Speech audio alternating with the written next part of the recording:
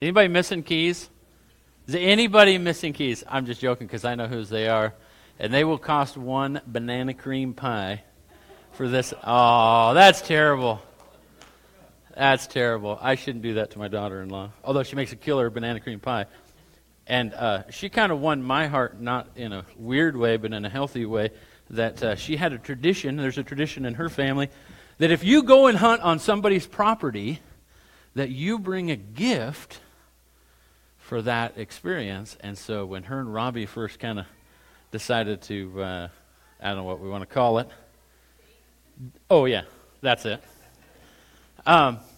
She came during hunting season, and I woke up to her walking through the kitchen door early before light, to her walking through the kitchen door with this massive banana cream pie. And I'm sitting there thinking, we could do this wedding right now. She's awesome. So I tease her a lot about that. She has another key thing. That's another time. For a long time, whenever Katie would come over, she'd leave her keys on top of her car. And I thought, that's kind of strange. But it was her way of not forgetting where they were. It locked itself, and you didn't want them to get locked inside the car. It's a good thing you didn't leave them on top of the church today. Yeah, never mind. All right, let's move on.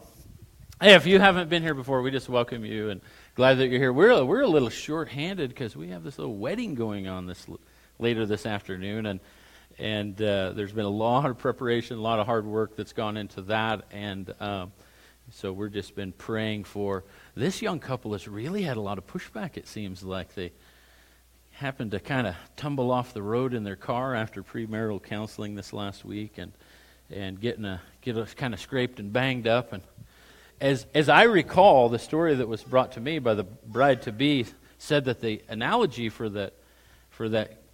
Can I share this story?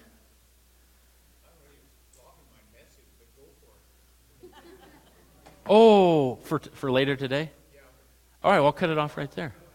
I would just want to, I'll tease this way, is to say that the accident that they ended up getting into was a live demonstration of the analogy that was used in that evening's.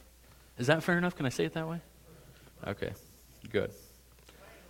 You bet. You might as well. I interrupt myself more than anybody else. Somebody else's turn. I'm getting better at just putting the ball on the tee. Walking away. It's not really my nature. My nature is to see it blast off into orbit.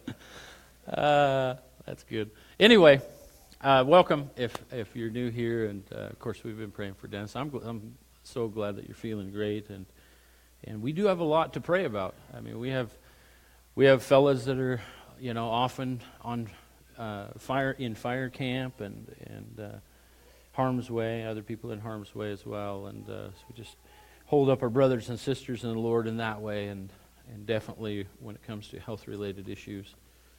As I sat to type up my notes this week, I always do something kind of in my notes, just, I type up like the passage that I feel that God wants me to speak in, and it's kind of like doing a little bit of a term paper. I put my name at the top, and I put the date next to my name so I remember it if I ever want to go back and look at previous sermons.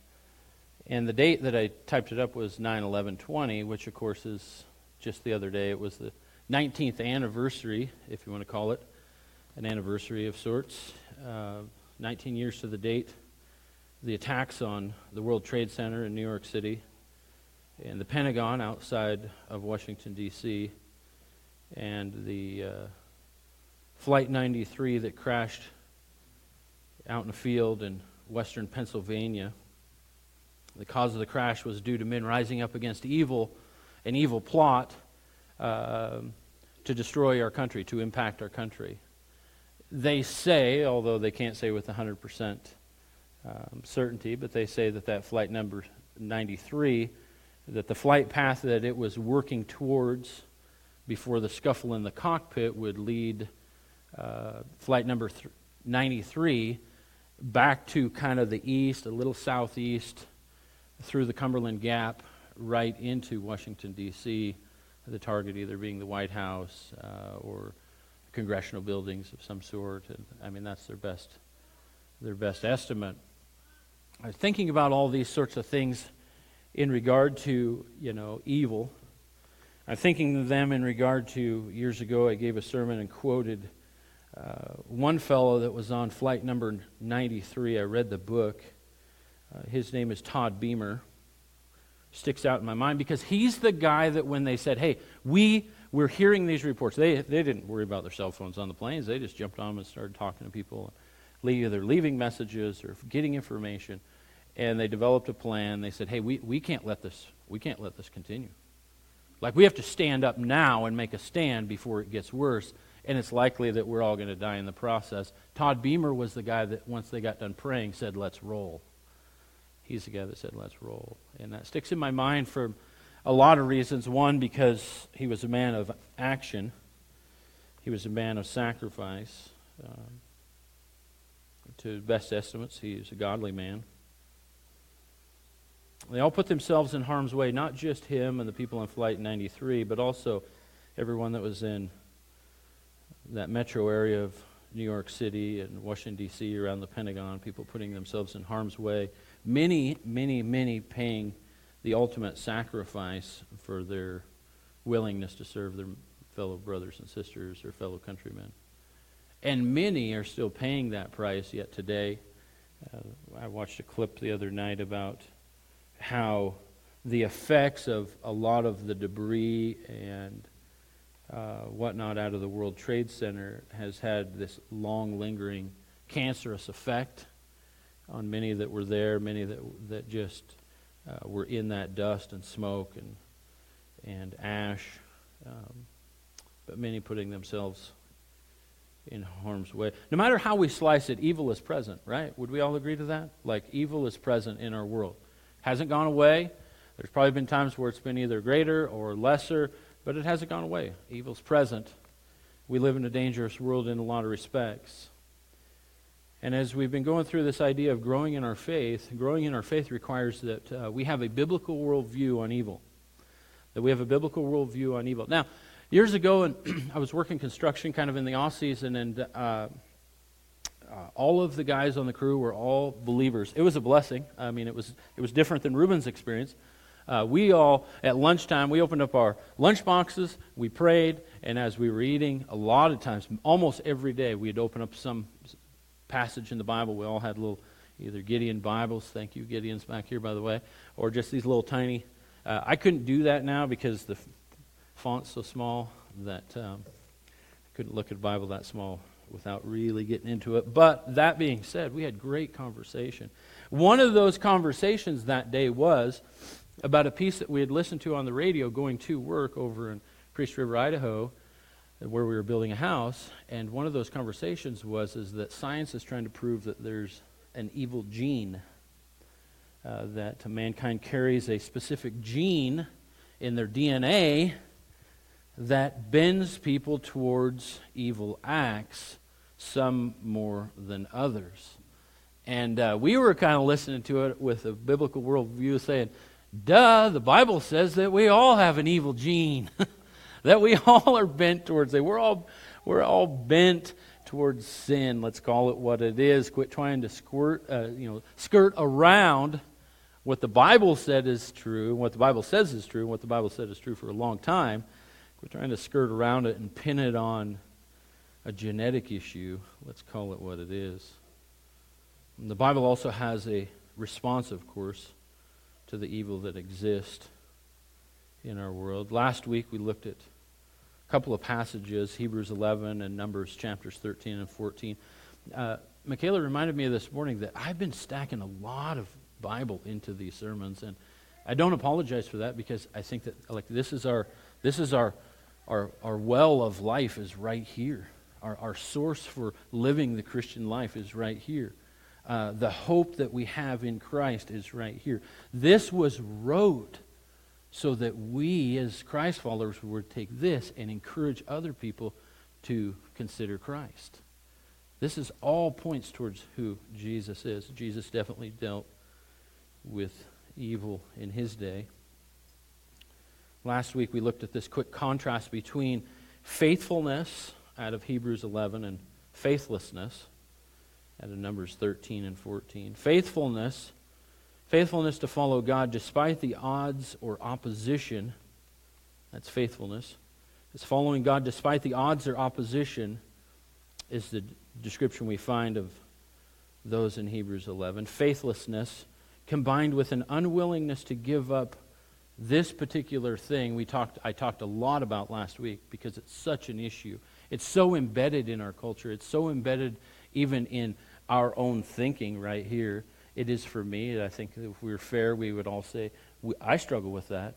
And that is that faithlessness combined with a victim identity. That I am the victim of somebody else's issues. I'm the victim. I'm always the victim. And not to say that there aren't people that aren't victimized. And I wanted to make a clear definition about their distinction, rather, not definition, a clear distinction that I recognize that there's been many that have been victimized, that you have struggled and I have struggled as a result of other people's sin. That is true. I don't minimize that in any way. Yet Christ came that we could be free from that, free from other people's sin as much as free from our own. And that's the beauty, if you will, of the storyline of Christ. So faithlessness combined with an unwillingness to give up their victim identity is the description of Israel when facing their giants in Canaan according to Numbers chapter 13 and 14. And what are some of those giants? I hope that, and I'm not going to go back and re-preach that sermon, but I hope that you would take some time this week to write yourself a list of what are those giants in your life. Not who are those giants, like it's somebody, but what are those giants? Years ago, when we very first came to church here at Addie, we actually, one of the very first sermons we and Dennis and I talked about this after last week's sermon. Dennis preached a sermon on Numbers 13 about some of these giants. And I very clearly, and we were kind of reminiscing about it, very clearly remember him talking about some of these giants of bitterness, of envy, these giants that are possessive, that hold on so tight that there's no room for grace, mercy in our lives, the type of descriptors. So what are some of those giants? To move into today real fastly, and I know that time is going to get away from me. I know that many of us have a wedding to prepare for. Moving into today, the antidote to the victim mentality is to embrace the promises that are clearly found in Romans 8 and 1 John 5. That was last week. And in doing so, Paul tells us in Romans 8 that we're more than conquerors, right? We're more than conquerors. The idea is to be an overcomer. If you are in Christ, you're classified as an overcomer. And you say, Mark, I don't always feel like an overcomer. It doesn't always seem like the experience that I'm going through right now would you could step back and say, well, there's a guy that's an overcomer. I get that. I understand that. It doesn't seem like we're always on the winning side of some situation. I understand that. That doesn't change how God sees you. You guys get that? That doesn't change how God sees you. And so we are called to be, as we grow in our faith, as God makes us stronger, we're called to be overcomers. So really the chapter that I want to dive in today is Romans chapter 12. You can turn there. We're going to spend our whole time in Romans chapter 12. Romans chapter 12 has got several famous verses. I quote them often. I refer to them often. Of course, verse 1, right from the get-go of Romans chapter 12, is present your bodies in a living sacrifice, holy and pleasing to God, so on and so forth. The old Christian adage, I almost get tired of this joke that, people say, well, the problem with the living sacrifice, you crawl down off the altar. Albeit true, that's a lot of Christianese language that people that aren't believers are like, what are you talking about? Right? But God calls us to this idea of being a living sacrifice, holy and pleasing. Of course, verse 2 is the one that I refer to quite often. Do not be conformed to this world, but be transformed by the renewing of your mind. I'm just only bringing parts of each verse. That is critical. That is key to growing in your faith. Romans 12:2. The interesting thing about Romans chapter 12, though, is that Paul puts a bold summary at the very end of the chapter. A lot of times writers will put what they want to talk about up at the top, and then they'll fill in all of the blanks. They'll fill in all of the outline coming in after that. Paul takes almost a 180 idea of that outline, and he puts the bold statement at the very bottom, and he builds to that statement. Paul's bold statement is simply verse 21 of chapter 12 in the book of Romans. Do not be overcome by evil, but overcome evil with good. Don't be overcome by evil, but overcome evil with good. There's a couple of quick observations you can write down as we start into Romans chapter 12. One, Paul commands us to not be overcome, implying that it's possible for believers to be overcome by evil.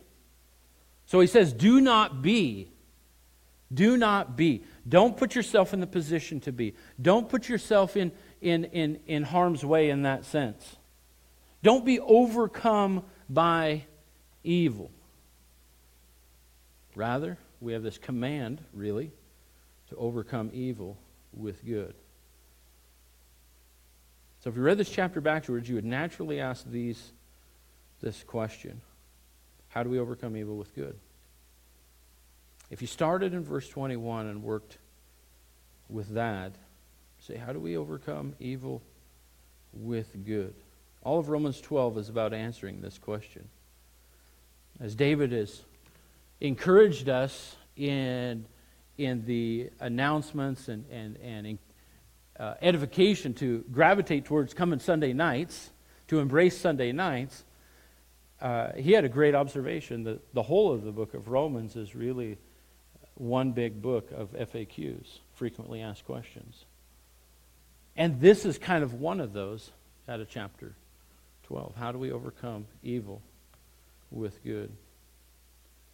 Before we dive into seeing what those answers are and the applications, obviously, that go with them, from Romans 12, let's be reminded a little bit of the context of when the book of Romans, and actually 1 Peter is a good parallel. I'm not going to speak too much of it, but I believe it's 1 Peter chapter 4 they were written in that same kind of a time frame within a few years. Scholars believe that the book of Romans was written between 55 and 58 AD. Most scholars date 1 Peter in the years 62 to 63. We'll get into that in a second. But during this time in the Roman Empire, a lot of things were happening.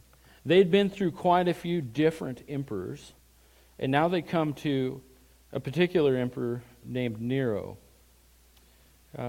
Nero was an extremely self-absorbed man who had an appetite for grandeur and a bent towards violence. It's said by Roman historians that he would hold, I caught this piece, this is interesting. He would hold singing contests, Nero would. He'd invite a big crowd, he'd invite other, people that were well-known singers, you name it, and they would hold these singing contests. And it was kind of an interesting phenomenon that people realized after a few contests that it just seemed like Nero always won those contests. There was nobody that was a better singer than he was. And I'm not convinced that he was such a great singer. He was just the emperor. Who's going to vote against the emperor, right? Historians also claim that he started the fire of Rome in order to create space for a new grand emperor mansion complex. The idea of this complex was, this huge mansion, was not just we need 10 acres to build this massive, structure. The idea there, the things that were talked about, and the things that were brought out of history was that we're talking 300 acres. That's the size of my whole farm. You'd need that much to build that big of a mansion.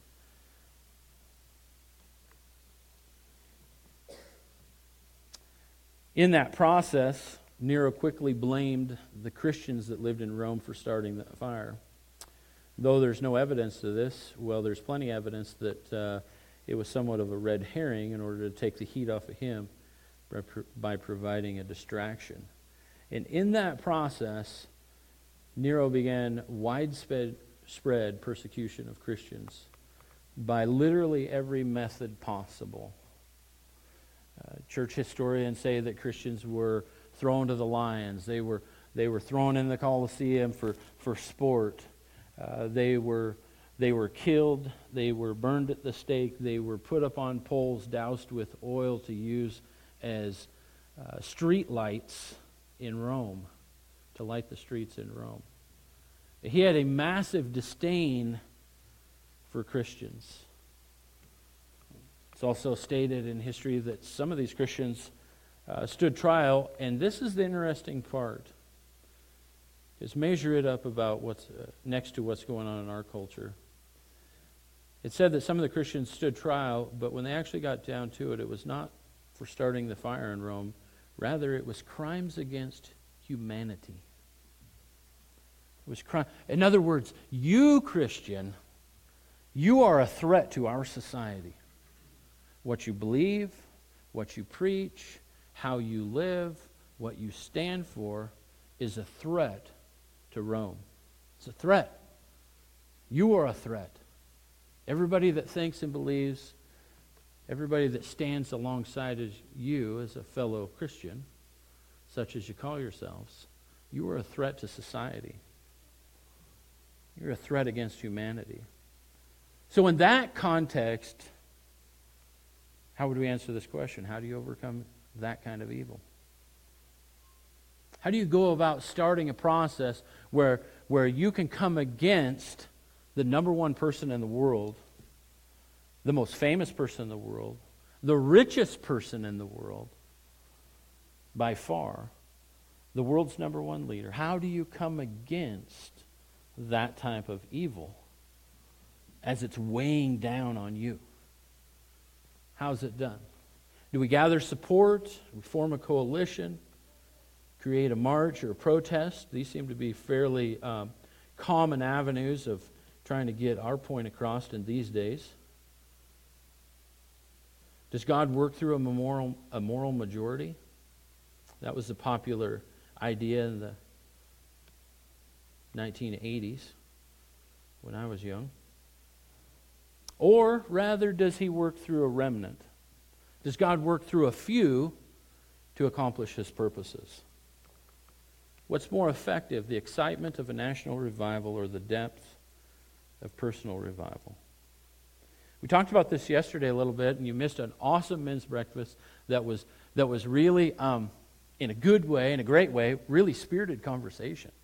It really was. And this concept came up.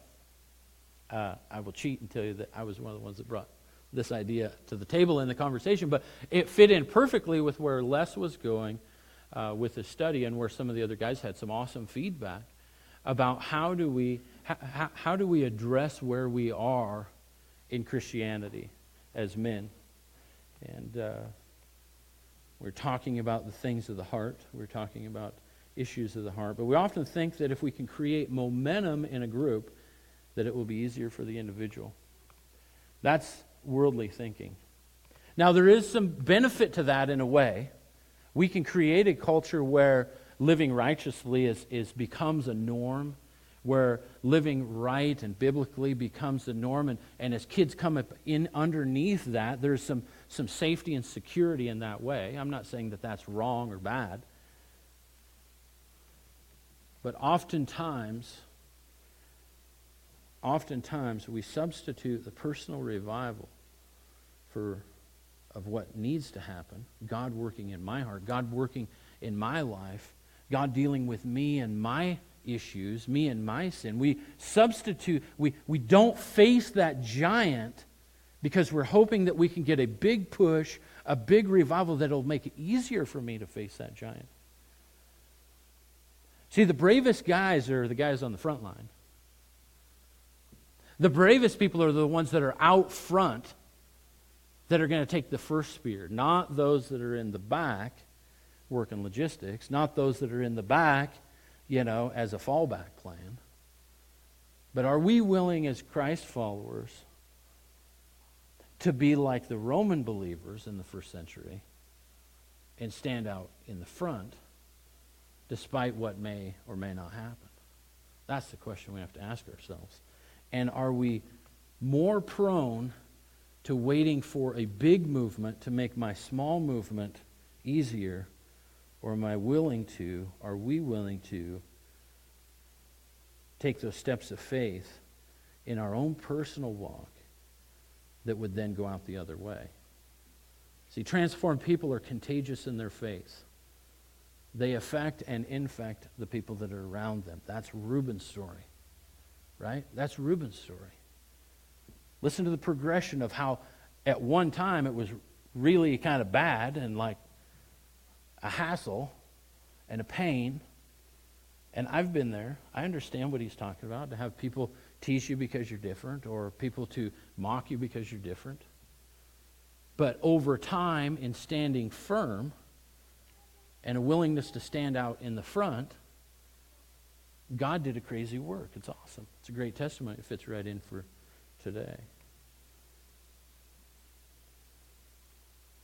So as you jump into Romans chapter 12, this is what the transform looks like as it overcomes evil. I'm going to use this terminology. Paul states these marks of a Christian in Romans chapter 12. They're marks of a Christian. They're what a Christian looks like. They're what a Christian under the persecution of an evil emperor looks like. It's how they act. It's how they carry on. It's how they interact with one another. First one is sacrificial living.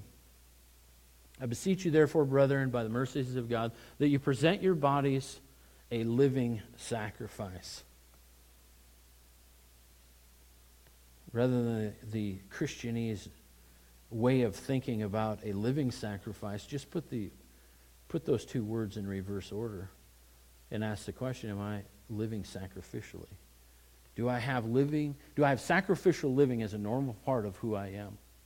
Do I sacrifice for those that are around me? Do I sacrifice for God? Holy and acceptable to God, which is your reasonable service. Some translations say, which is your spiritual worship. We live sacrificially and holy, and that's acceptable to God. Verse 2, do not conform to this world, but be transformed by the renewing of your mind, that you may prove what is good and acceptable and the perfect will of God. Do we live with a transformed mind? I state often, and I'll do it again today, are you the same person essentially that you were before you became a believer?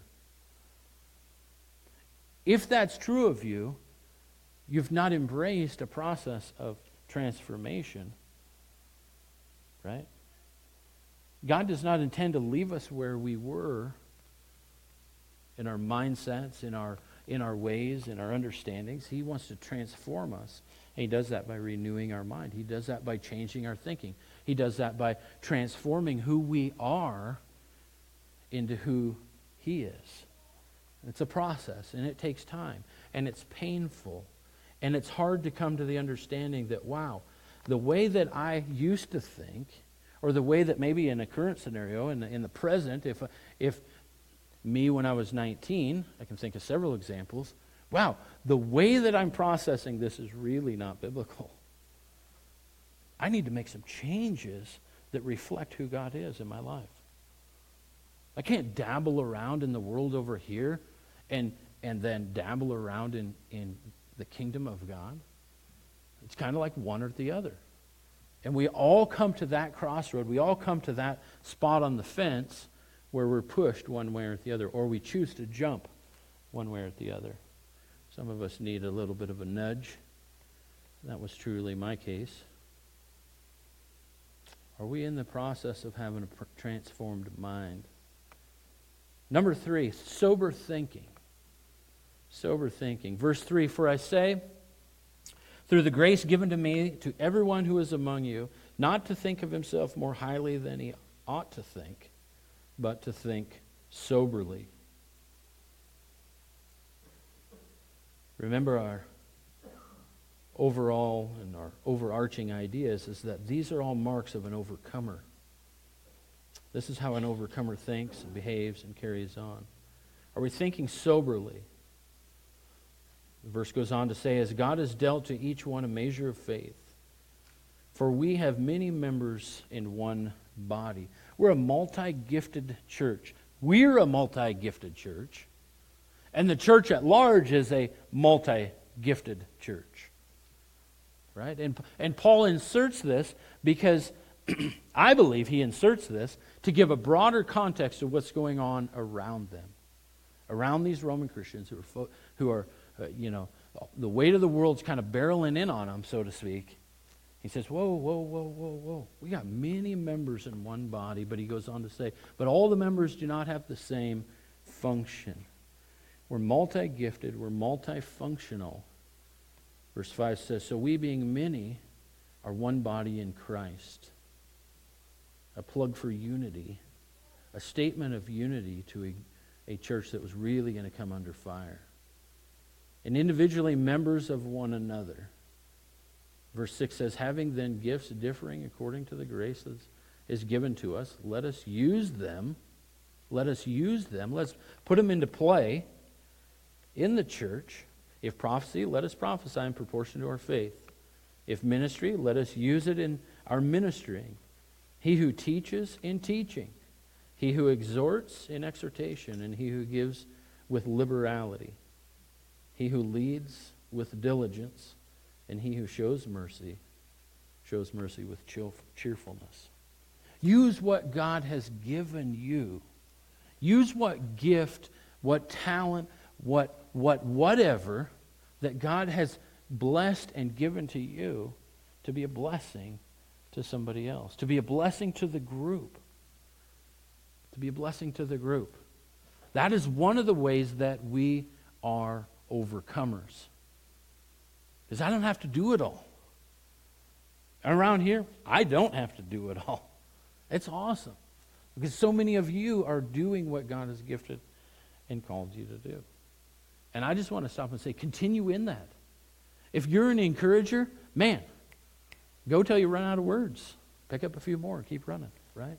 If you're a giver, if God has blessed you in that capacity, continue to give. Give liberally.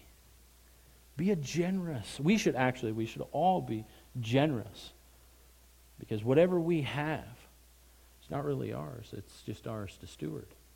So we can be generous with it all. Right?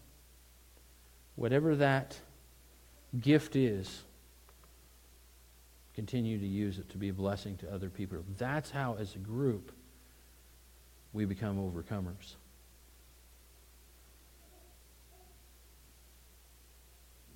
Verse 9, let love be without hypocrisy. Let love be without hypocrisy.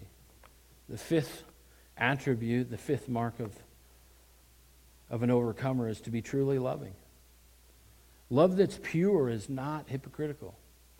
It's the same tomorrow as it is today. It's the same yesterday as it is today. It's always the same. So we need to be truly loving. We need to be truly caring in that sense. Don't set yourself up, in a sense, to be turned off, be a turnoff to other people, but let love be without hypocrisy. He goes on to say, and he comes back to his main theme, Paul does in verse 9, abhor what is evil, cling to what is good. We should have an abhorrence to evil. There should be things that we get righteously angry about. And that's not a bad thing. I think for too long the church has been pushed down, softened down. Don't rise up against this. Don't rise up against that evil. You know, be soft. We need men especially. Gentle. Star of things that are wrong in our society as far as Christians are concerned. But it's wrong on both ends of the spectrum. Both ends of the spectrum. Life issues are up to God. Right? Life issues are up to God on both ends, coming and going. Let's respect that. Let's honor that. Right? Let's not dive into a societal viewpoint that when somebody is burnt out of usefulness, it's time for them to go. Because that's where our culture is going. Right? They're no longer useful. They're no longer beneficial. We're not living in Germany in the 30s. That became a national mindset. I hope that you guys all remember this little history lesson, that in the Europe, especially in Germany, that became the national mindset. Well, how much use can they really be? So out they go. It's a travesty. It's evil. It's sin at the highest level. That we fail to recognize that somebody is created in God's image. Abhor what is evil and cling to what is good. Verse 10, be kindly affectionate to one another with brotherly love. Relational kindness, number 6. Relational kindness.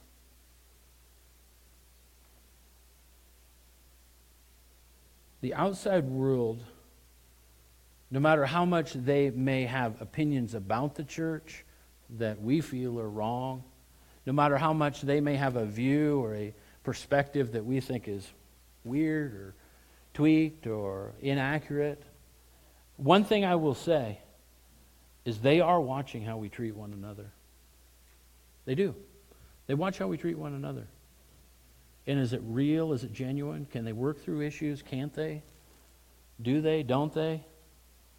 Do they overcome differences? Do they support one another? Is it a safe environment for me to consider in that way?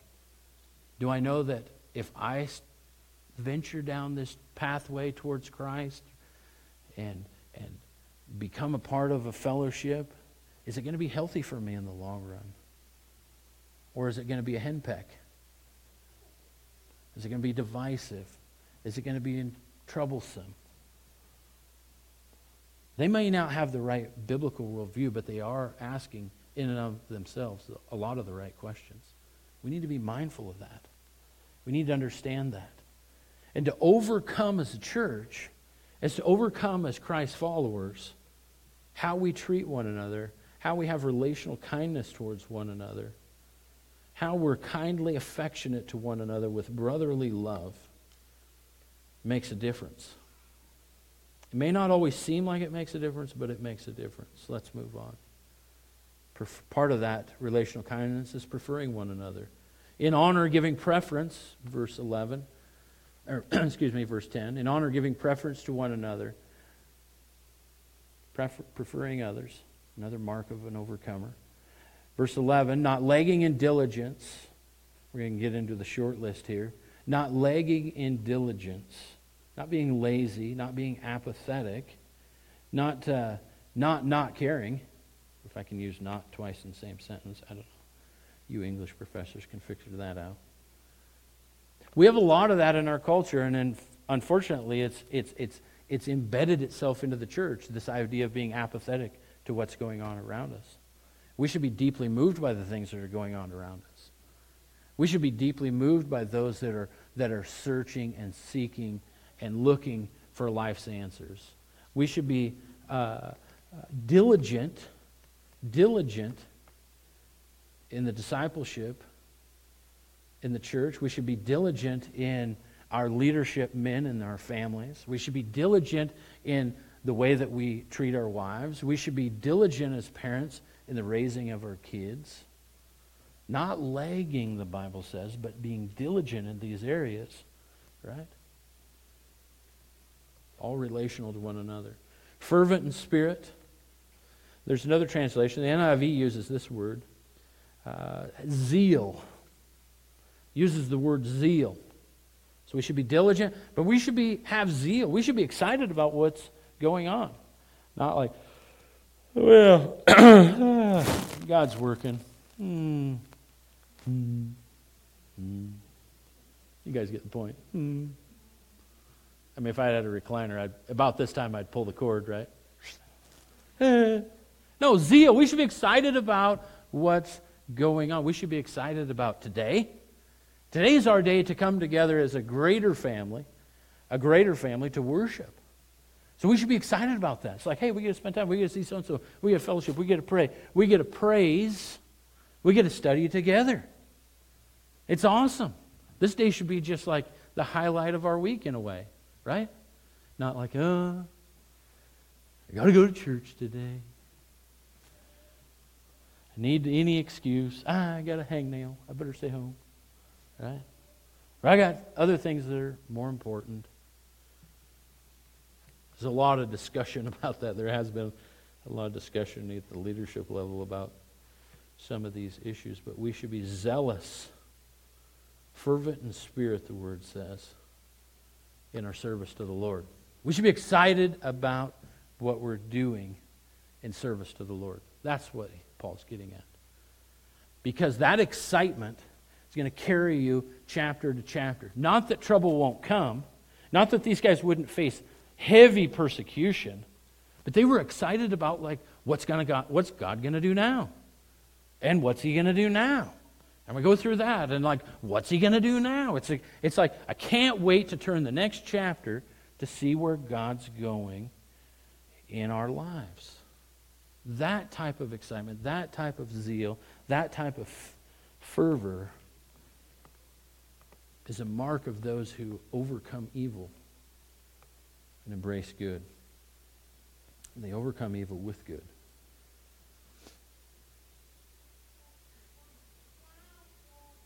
Where was I at? Verse 12. Rejoicing in hope, patient in tribulation, continuing steadfastly in prayer, and distributing the needs to the saints, given to hospitality. So we're always rejoicing in hope, patient in tribulation, steadfast in prayer, right? Steadfast in prayer. Don't give up. Steadfast just simply means that you just stay on course. You don't give up. You don't get swayed. You don't turn left or right, right? You stay on the course. You stay on the trail. It's important that we stay on the trail in prayer, right? It's important, as Paul wrote, that we're patient in tribulation. It's important, verse 13, that we're distributing to the needs of the saints. That simply means taking care of one another. Somebody has a need, let it be known. Don't let pride stop you from letting your needs be known. Don't let embarrassment stop you from letting your needs be known. Let them be known, because we have, as a calling, as a command, I would say as a command, we have a command to take care of one another. Distributing to the needs of the saints, because we're given to hospitality. Because we enjoy to be around one another. Because we enjoy spending time together. So we're hospitable. Verse 14. Bless those who persecute you. All marks of an overcomer. An overcomer is somebody who blesses those who persecutes them. Bless and do not curse. Rejoice with those who rejoice, and weep with those who weep.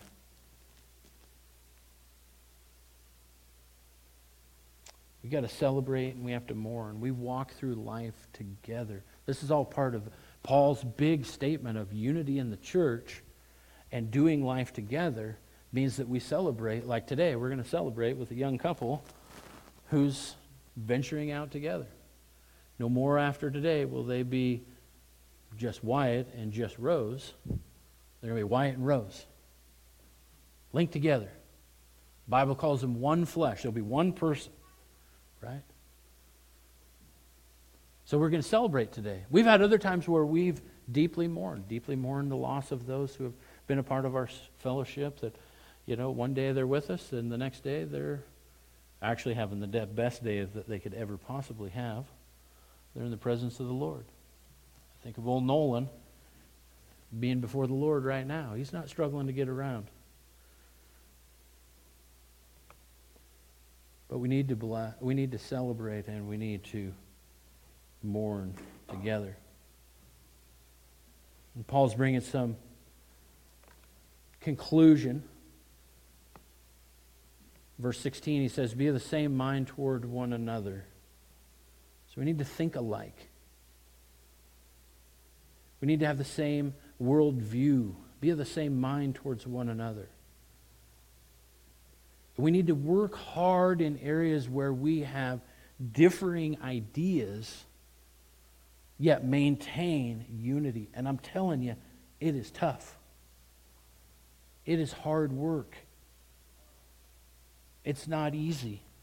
It's hard to maintain friendships when people have a different view. If they would just think the way I think, it would just make life easier. Amen? The reality is that's not that's not the world we live in. That's not even in the church that we live in. So we have to work hard at this idea of being like-minded. Being like-minded. The pathway into being like-minded really is to be humble. Do not set your mind on high things, but associate with the humble. Do not be wise in your own opinion, verse 17. Verse 16. Do not be wise in your own opinion. Verse 17, repay no one evil for evil, have regard for good things in the sight of all men. If it is possible, as much as it depends on you, live peaceably with all men. An often quoted verse, I fear sometimes that if it is possible, as much as it depends on you, live peaceably with all men. I fear oftentimes that verse gets used to step away in apathy and not really deal with division, not really deal with conflict. A lot of times it's like, I'm just going to go over here because it's easier to go over here in peace and not be honest with my brother or my sister. I'm going to go over here and we're going to pretend peace. So I'll just stay over in my corner and they can stay in their corner and it'll look like we have unity. That's not unity. A lot of times it gets used as an excuse. It can't be so with us. Verse 19, beloved, do not avenge yourselves, rather give place to wrath, for it is written, vengeance is mine, I will repay, says the Lord. God's our avenger. God's our avenger. Take a seat. Paul's saying take a seat. When you want to rise up and force something to happen, when you want to rise up and get payback, when you want to rise up in your heart, in your mind, with an attitude, God really says, take a seat. I'll take care of it for you in only a way that I can take care of it for you. God's our avenger. We have to know that those things are true. When we are wronged, we need to stop and just let God work. I'm not saying that we don't ever stand up. I'm just simply saying that ultimately we have to realize that Romans 12 says is that God has this battle fully in mind and He has our back. Actually, He has more than just our back. He's out in front of us. Verse 20, therefore, if your enemy is hungry, feed him. If he is thirsty, give him drink, for in doing so you'll heap coals of fire on his head. I remember years ago in a different church, we had two people that were in conflict. Two people in leadership in conflict. Happened to be a lady and a guy, not married, but they were both in church leadership, and they were butting heads. And they were butting heads over not what ministry, but how to go about the ministry that was going on. What's the best way to accomplish that? And how are we going to walk it out? And I was a pretty young guy sitting on a board at the time, and so I'm kind of, leaning back in my chair. I was like, I'm going to sit on the bench and watch this play out rather than really engage. It was not a real good mindset for me. But as I did that, actually, God was working in both of those people to bring some unity together. amongst them, because their disunity was affecting really eventually the whole church. And it was going a bad way. Anyway, long story short, God spoke to this lady in a way that he told her essentially the same verse.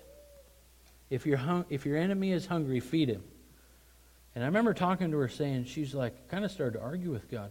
Well, he's not really my enemy. Like, aren't we kind of like both believers?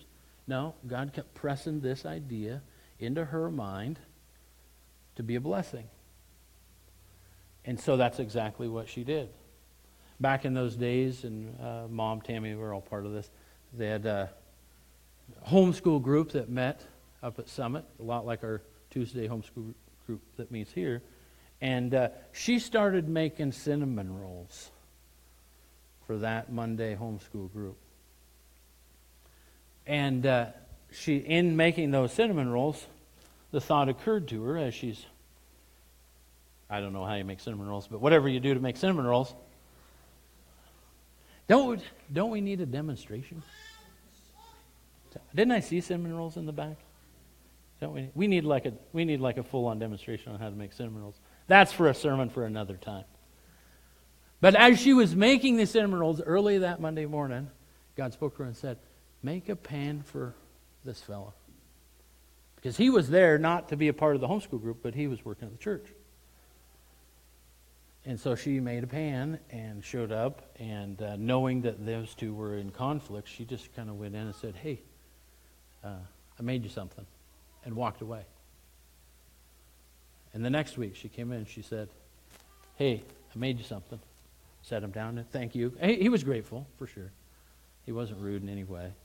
But that simple act of feeding your enemy was the pathway that God used to repair a much needed, a vital a relationship in the church when it comes to ministry. The sensitivity that she had to serve him really was the gateway. Now, there was a lot of joking back in those days because she was wondering if he was wondering, it got to the point after about 2, 3, 4 weeks of lots of cinnamon rolls, he was wondering if she was fattening him up that would slow him down in his position on what the controversy. That wasn't it at all. So we joked about that back in those days. But the reality is that they were able to really come back together and work through their issues.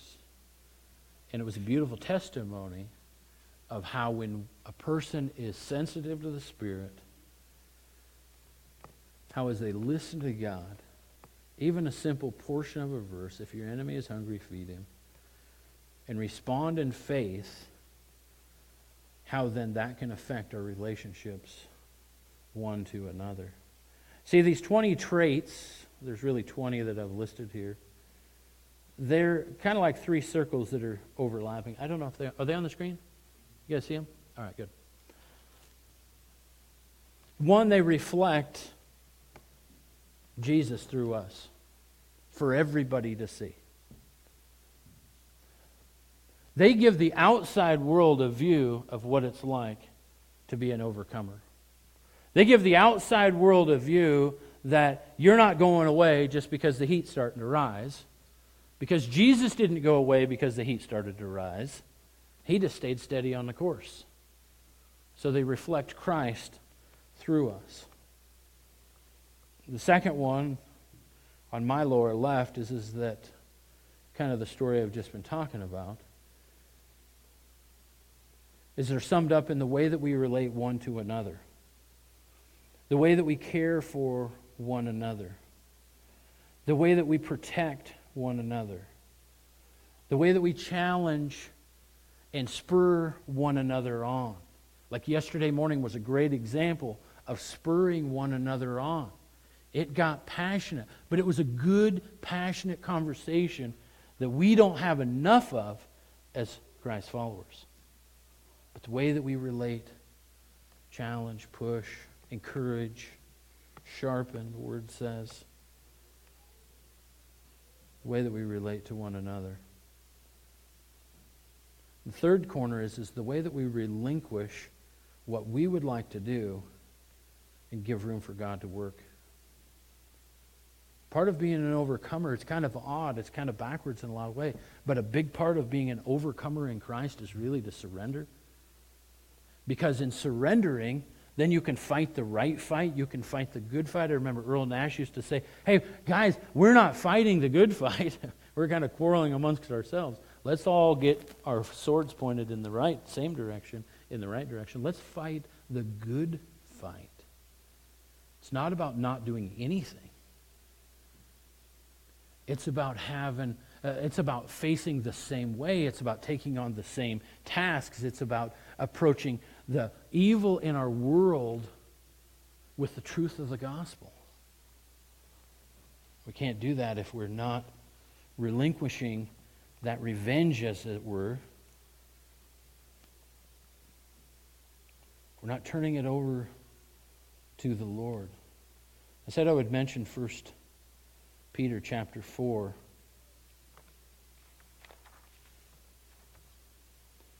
1 Peter 4 verse 12 says, Beloved, do not think it strange concerning the fiery trial which is to try you as though some strange thing has happened to you. But rejoice to the extent that you partake in Christ's sufferings when His glory is revealed. You may also be glad with exceeding joy. These verses, this epistle that was written just before that fire that we talked about in Rome. To the extent that most believers, and I don't even think it's true today, but most believers at the time saw that as a prophetic word. The fiery trial, really? That's where we're going? That's exactly where they went. They went through a massive fire that destroyed the majority of Rome, were falsely blamed for it, and still walked in victory as overcomers in Christ. He said these words of encouragement the Apostle Paul had written to him. He said, hey, don't take revenge. Don't take revenge. Like, that doesn't reflect anything good on God. Give room for God to work out what He's going to do. The church exploded because of that persecution. Literally exploded because of what they walked through. Are we willing to endure in that sort of a way to be overcomers in a grander scheme, in a grander plan, and in a bigger way? Yesterday we looked at a few verses out of Mark chapter 8, verses 34 and 35, and I wanted to just say this. The pathway to becoming an overcomer starts with surrender. Jesus says in verse 34, whoever desires to come after me must let him deny himself, take up his cross, and follow me. For whoever desires to save his life will lose it, but whoever loses his life for my sake and the gospel's will save it. For what will it profit a man if he gains the whole world and loses his own soul? What good is it to get everything and lose the one thing that we are blessed with, if you will, the one thing that God has created in us that lives eternally?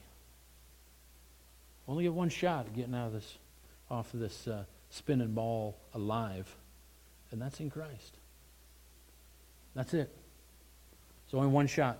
You get one shot in the flesh, or while we're still wearing a fleshly body, I should say. You get one shot. And so what's it going to profit us to gain it all and lose the one thing that matters the most, the one thing that's created in the image of God?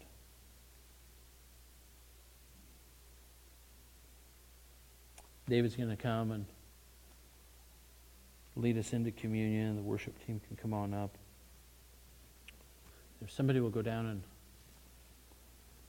invite the kids to come on up.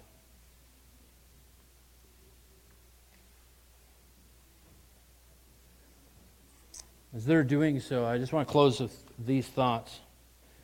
Not often do we feel like we're overcomers. why I said in the beginning, not often do we feel that way. Sometimes we feel that way because of our own efforts. Both of those mindsets are counter to the Word of God.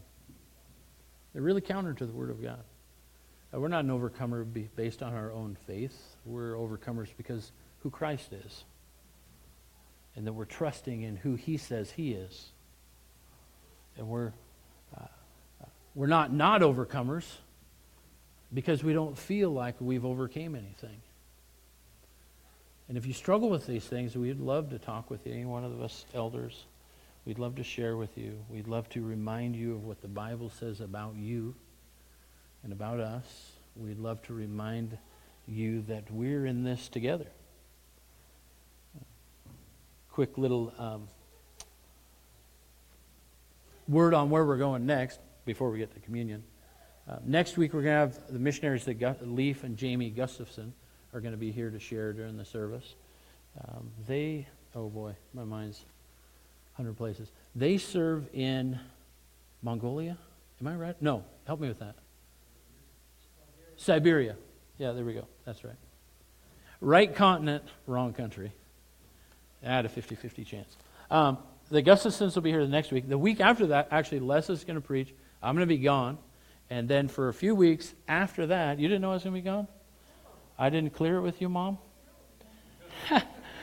The good news for me is the Bible said that I'm no longer, he's left his father and mother and cleaved to his wife. You're out of the decision-making process. I'm going to be gone. And for a few weeks after, in October, Tim is going to be preaching on through a series on the kingdom of God. And so I just wanted to update you guys as to kind of where things are going on Sundays for the next quite a few weeks, and we'll go from there. So David, come on up. Lead us in communion.